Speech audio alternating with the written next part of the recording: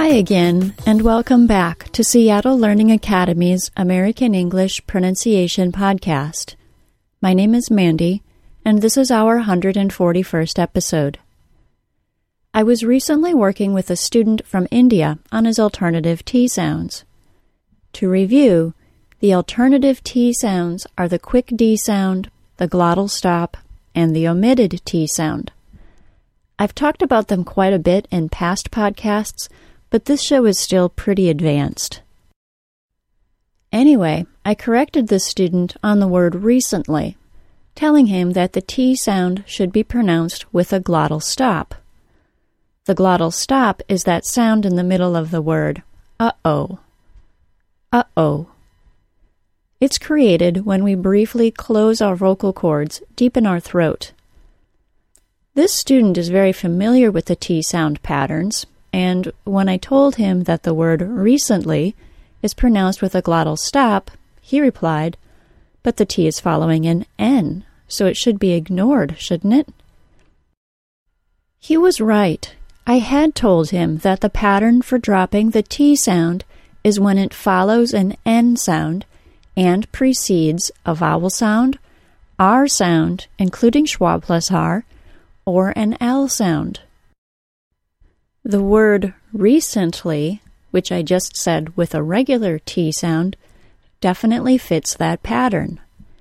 If I say it without the T sound, it would be pronounced as recently.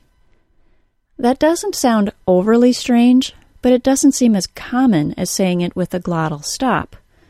With a glottal stop, it's pronounced recently. Recently. Then, within a few days, the glottal stop came up in our EnglishAssembly.com forums. Pat asked about the weird silence in the words mountain, button, Clinton, and curtains. Pat was hearing a glottal stop. Two of the words in question, mountain and Clinton, don't follow the pattern that was shown for the glottal stop in the Pronuncian.com lesson. Obviously, it was time to revisit the lesson and add not one, but two new options for the glottal stop. Before I get into the updates to the alternative T sounds, also called T sound allophones, let me remind you that whenever the T sound begins a stressed or secondarily stressed syllable, it will remain a T sound, no matter what sounds come before or after it. So let's begin by talking about the word recently. The updated lesson says that if the T follows an N sound and precedes an L sound that is not a syllabic L, the T sound will be pronounced as a glottal stop. Wow, that is complicated. With that explanation, we need to revisit the idea of a syllabic L. A syllabic L is an L sound that creates a syllable.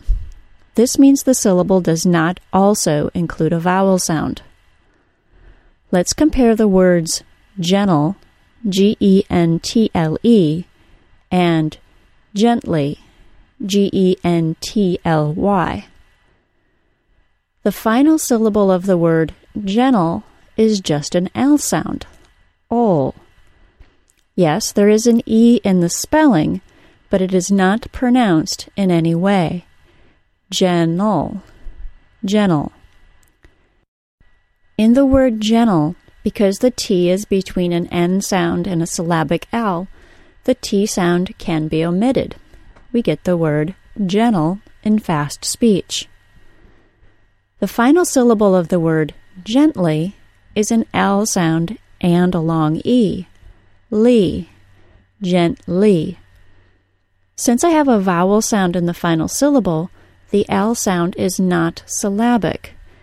So now we have a T that follows an N sound and precedes an L sound that is not syllabic, so the T sound is pronounced as a glottal stop. Other examples include the words urgently, constantly, and pointless. That gets us through one of the two glottal stop updates. Let's move on to Pat's words, mountain and Clinton. Now we have a T between an N sound and a syllabic N. Basically, when we say the words with a glottal stop, the sound moves from the N sound to the glottal stop back to the N sound. It's interesting that during all three sounds, my tongue does not need to move. That's right, my tongue stays in the same place through the glottal stop. It can do this because the glottal stop doesn't actually have anything to do with my tongue. It's controlled by my vocal cords briefly closing deep in my throat. Try it. Say the word mountain, mountain, and Clinton, Clinton. Yes, I will admit that this is all really confusing. The best way to learn it is usually by seeing the diagrams, which you can see on the free Pronuncian lesson, which I will link to from this episode's transcripts page.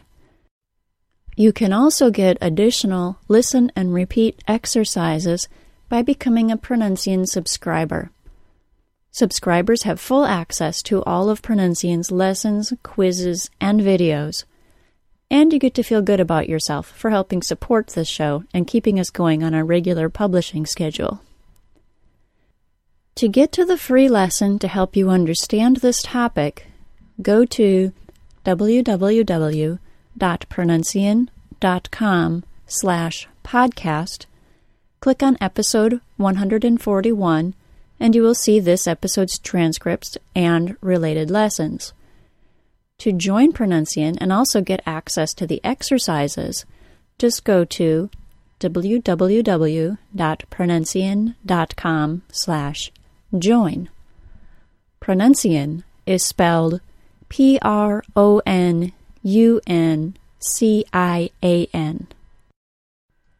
Are you ready to practice? Here are some words with glottal stops based on today's additions to the alternative T sound lesson. Please repeat after me. Recently, urgently, constantly, pointless, mountain, Clinton, continent, acquaintance, maintenance. Don't forget that you can practice hearing the details of English by listening to an audiobook. You can get a free audiobook by signing up for a free 14-day trial of audible.com. Use our special web address, www.audiblepodcast.com/pronuncian, as a way to help us support this show and to get your free audiobook to keep. If you cancel your subscription with Audible before 14 days, you are charged nothing, but you get to keep your free book. That's all for today, everyone. This has been a Seattle Learning Academy digital publication. Seattle Learning Academy is where the world comes to learn. Thanks for listening. Bye-bye.